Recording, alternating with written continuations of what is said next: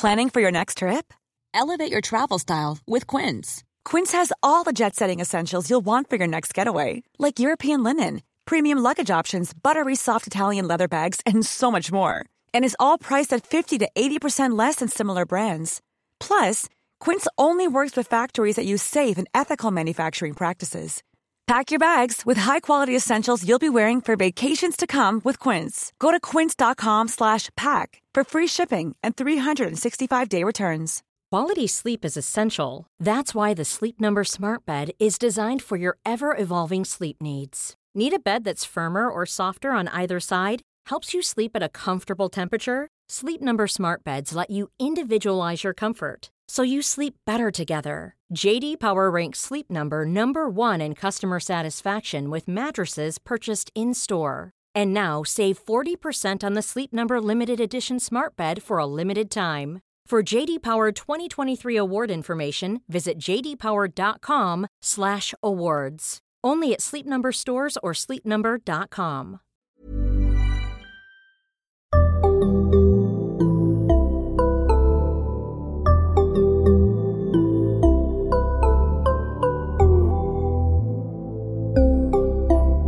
Barnpsykologerna.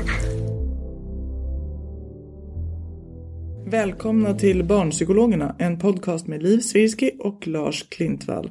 Och idag fortsätter vi faktiskt vårt samtal med Malin Bergström om skilsmässor och det ämne vi inte hann med, nämligen det här med bonusfamiljen och ny partner och så. Välkommen tillbaka, Malin. Tack så mycket, Liv. Och ni som inte har lyssnat på det avsnittet, gör det. Mycket spännande, det förra avsnittet. Där ju du presenterar, men du kan väl kort säga varför just det här med skilsmässa och så är ditt ämne. Vad du gör på den fronten. Jag är barnpsykolog men forskar sedan 2011 i ett projekt som heter Elvis-projektet och växelvis. Eller Elvis betyder är en ordlek med ordet väx-Elvis. Alltså barn som bor växelvis hos båda föräldrarna omväxlande efter en föräldraseparation. Just det. Och det här med partner då, eller när det kommer in nya partners i en familj. Och där tänker jag att det också finns två stora frågor. Den ena är hur presenterar man en ny partner och hur ska bonusfamiljen få sitt liv att fungera? När flyttar man ihop? När så? Man kan säga att fråga nummer 2 där är rätt så omfattande. Hur får man sitt liv att fungera? Okej, vi krymper den lite. Men om vi börjar med bara så här. När presenterar man en ny partner för sina barn? Hur ska man tänka kring det? Ja, man kan väl säga 1A är att man inte säger att det här är en kompis.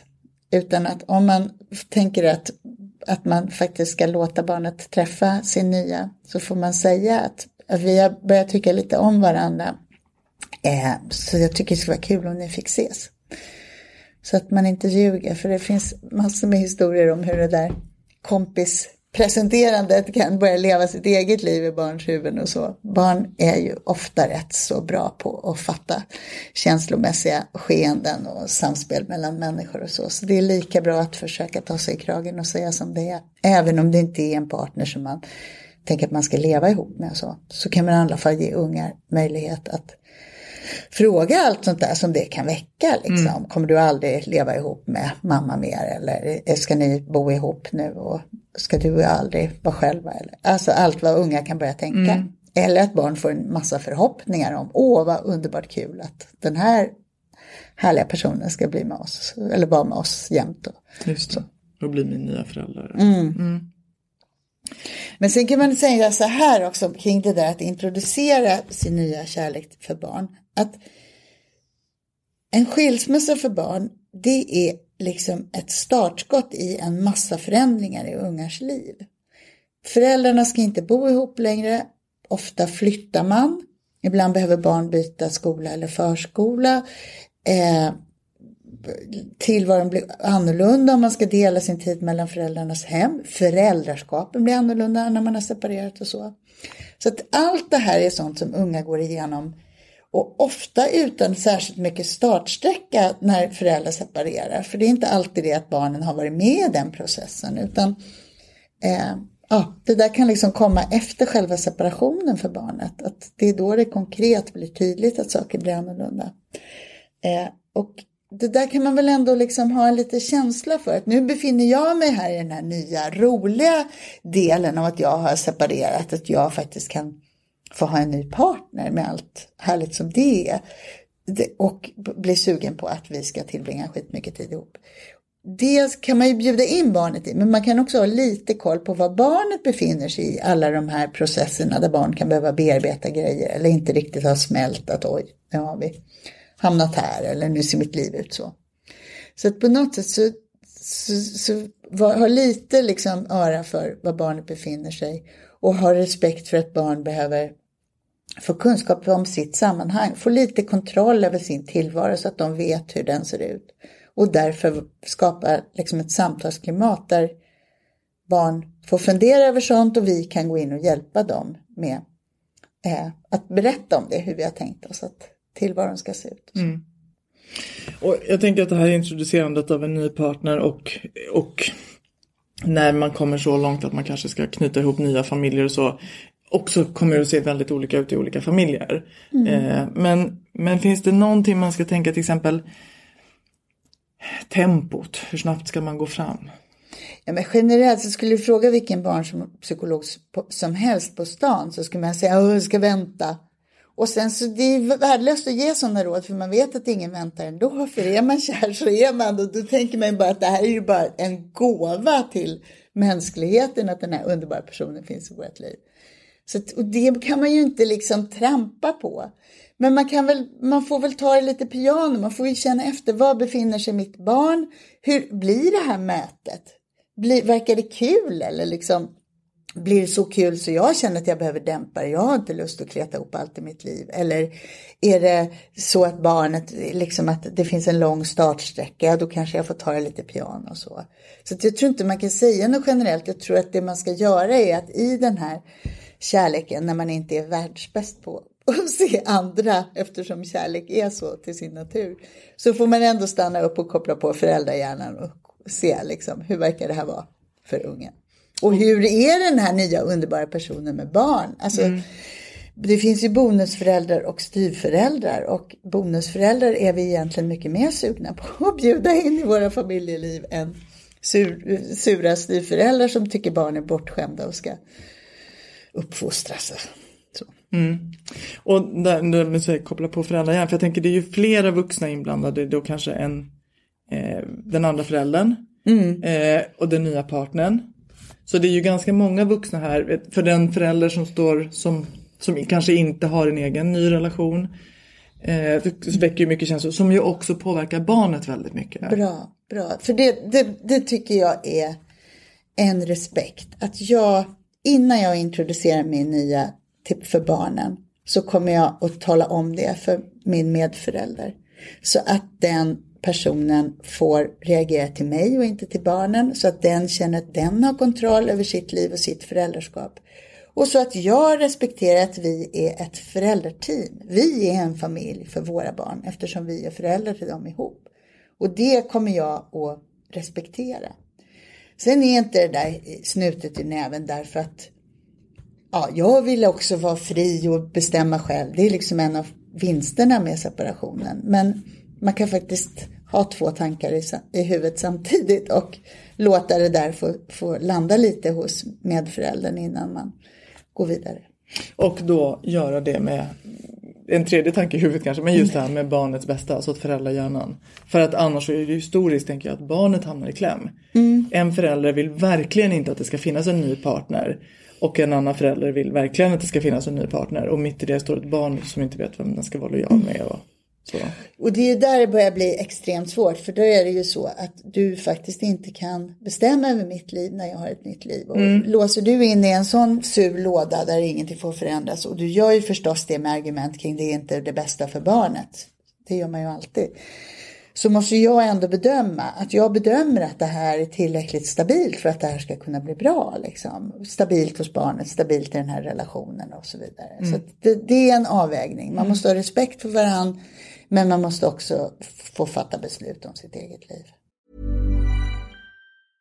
How would you like to look 5 years younger? In a clinical study, People that had volume added with Juvederm Voluma XC in the cheeks perceived themselves as looking 5 years younger at 6 months after treatment. Look younger, feel like you. Add volume for lift and contour in the cheeks with Juvederm Voluma XC. Reverse signs of aging by adding volume to smooth laugh lines with Juvederm Volure XC. For important safety information and to find a licensed specialist, visit Juvederm.com. That's JUVEDERM.com. Not for people with severe allergic reactions, allergies to lidocaine, or the proteins used in Juvederm. Common side effects include injection site redness, swelling, pain, tenderness, firmness, lumps, bumps, bruising, discoloration, or itching. There's a risk of unintentional injection into a blood vessel, which can cause vision abnormalities, blindness, stroke, temporary scabs, or scarring. Talk to a licensed specialist to find out if it's right for you.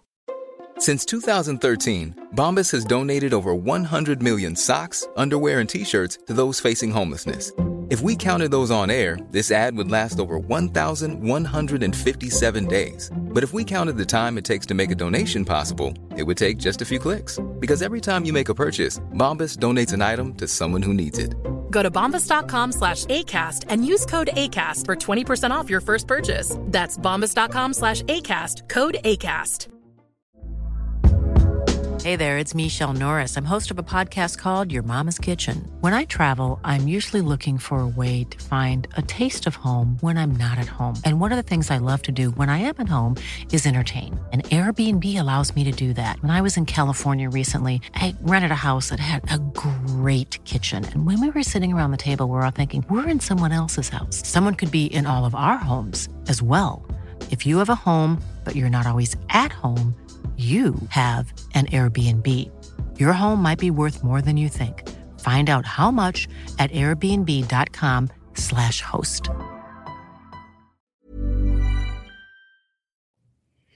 Och den här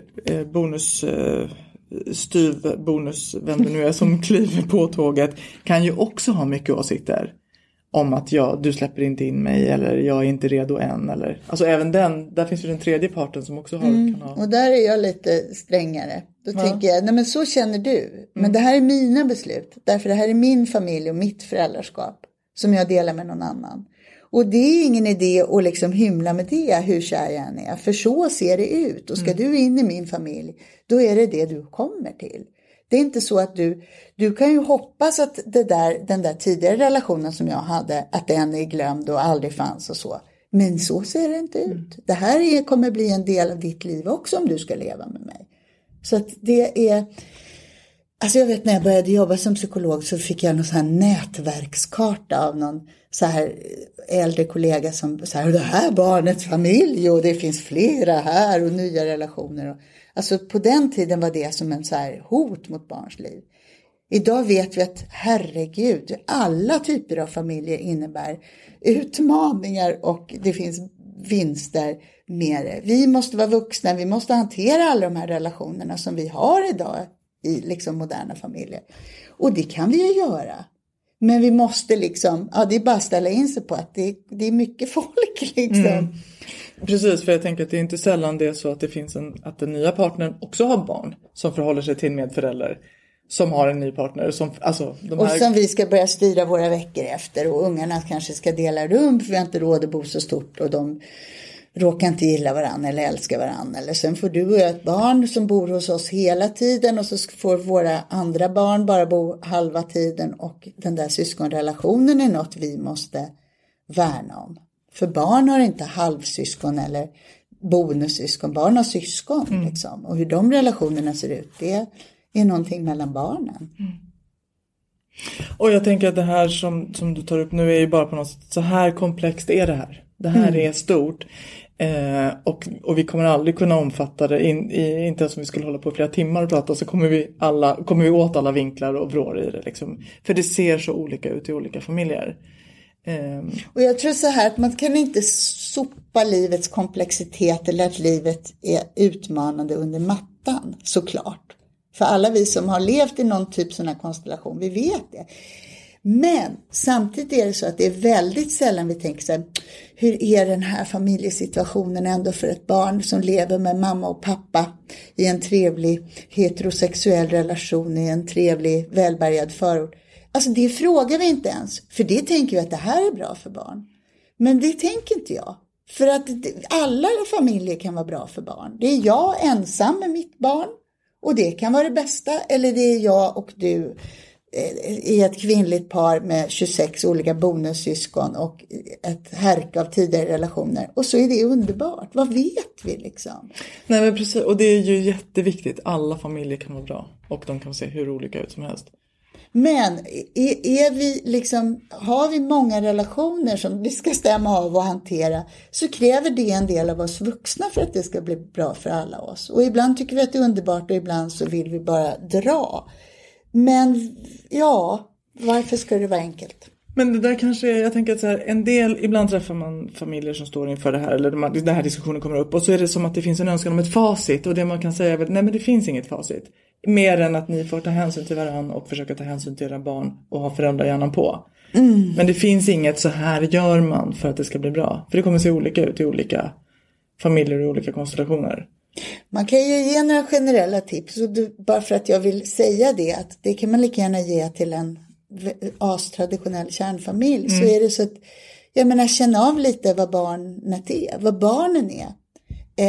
Se till att om du nu är min nya partner och det inte är som en rosenblad era nya relation och min tidigare medförälder älskar inte det här och så. Att jag ser till att jag har respekt för medföräldern, att jag har stunder själv med mitt barn, att du inte jämt är med hur kär han är i dig, utan att jag faktiskt gör mitt barn tryggt i att det är du och jag, vi är liksom en grund. Eller mina barn och jag. Det kan till exempel hjälpa och lätta upp eventuellt svartsjuka.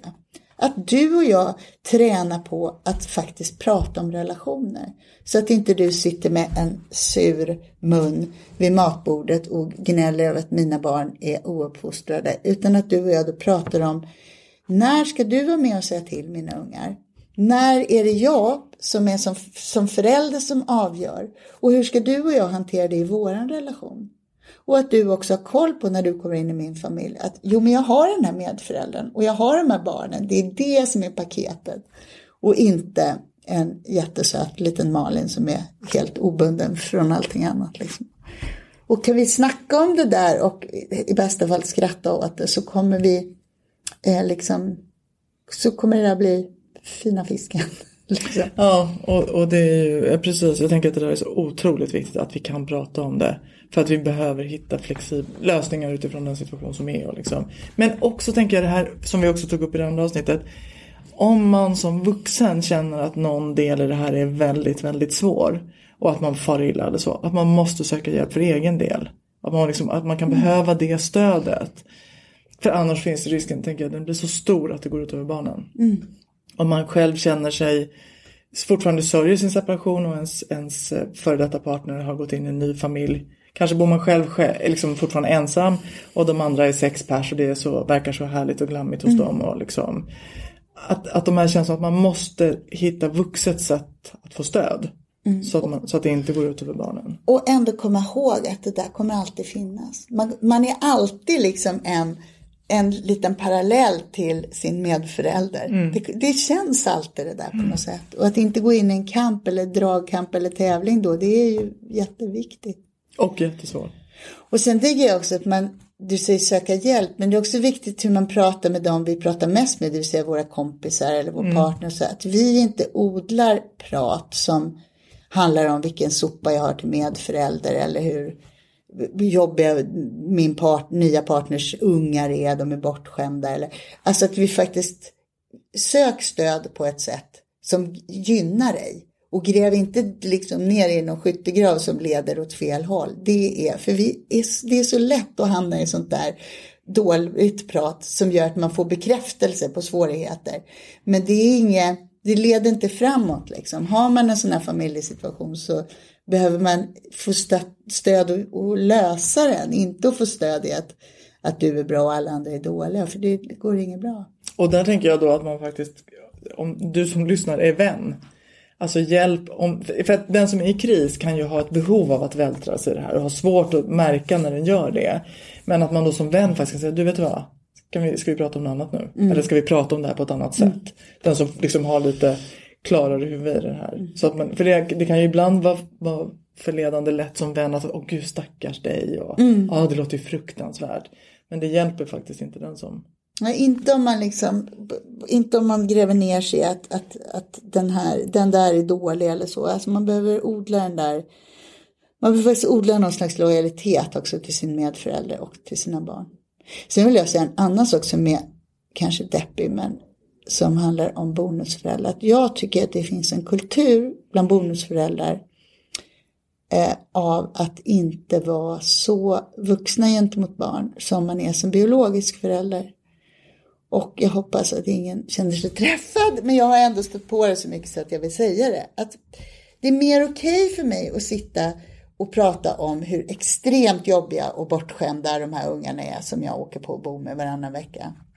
Där man som förälder inte skulle prata så om sina egna barn. Därför att där är man så stark i att jag bär en del av den här relationen. Jag behöver hjälpa dem till ett trevligare beteende och så. Och det skulle jag vilja säga att det måste man faktiskt göra också som bonusförälder om man ska vara nära barn. Alltså om jag tycker de bara är en plåga så kommer de bli en plåga och vårt hemliv kommer bli svinjobbigt liksom. Och det är ingenting som jag kan säga att det är ditt ansvar som deras biologiska föräldrar att styra upp, eller det är du som inte hanterar dem och så här. Utan det är jag som vuxen, det är jag som bonusförälder som måste göra min del i det där pusslet för att vi ska få en tillräckligt bra relation för att kunna bo ihop. Och får vi inte det, då kanske vi faktiskt inte ska det, därför att det är inte bra för barn. Och det låter som att jag är en riktig mästrare, och det kanske jag är. Men det är också så för att jag har hört så många historier om folk som ignorerar barn vid matbordet. Man ger inte ögonkontakt, man ska straffa dem och de får minsann själv för att de har tagit ens hårschampo. Alltså så är det att bo med barn. Liksom att man råkar bli av med lite hårschampo ibland. Liksom. Och det måste man gå in i om man ska bo med en annans barn. Man måste jobba på att gilla dem. Bra råd, verkligen. Och där säger du också några saker som är som liksom highway till att det inte ska funka. Att just, liksom, du är ju inne på några sådana. Gör man på det sättet så är det stor risk att det faktiskt brakar. Att det inte blir så bra. Därför människor är inte på ett visst sätt, utan människor blir till i relationer. Och där är jag en stor del av den där relationen, om den blir deppig och jobbig. Nu vill man ju nästan sätta punkt där. Människor blir till i relationer. Det är ju ett bra... Men vi sparar den. Du får ta den som slutord en stund. Jag bara tänkte så här, om du skulle ge dina 3 hetaste tips. Den som ska gå in i bonusfamiljen. Kommer du på 3 grejer? Ja, men du har nästan redan sagt det. Bara sammanfatta dem. För att få det att funka. Alltså bejaka din kärlek och bejaka din frihet. Men gör det med lojalitet om din medförälder. Var upptagen av det här härliga nya, men koppla på föräldrahjärnan och sätt dig i barnens skor ibland så att det inte går liksom att man glider isär där i sina perspektiv. Och om du är bonusförälder så jobba på att skapa bra relationer till barnen. Försök att tycka om dem, hitta sätt att tycka om dem, för annars blir det aldrig trevligt. Jättebra. Man blir till i relationer. Vi slutar med det. Tack så jättemycket Malin för ännu ett spännande avsnitt. Tack Liv. Och för er som lyssnar, det kommer ett nytt avsnitt snart. Till dess följ oss på Barnpsykologerna på Facebook och på Instagram där vi heter Barnpsykologerna_podd. Hej då. Hej då.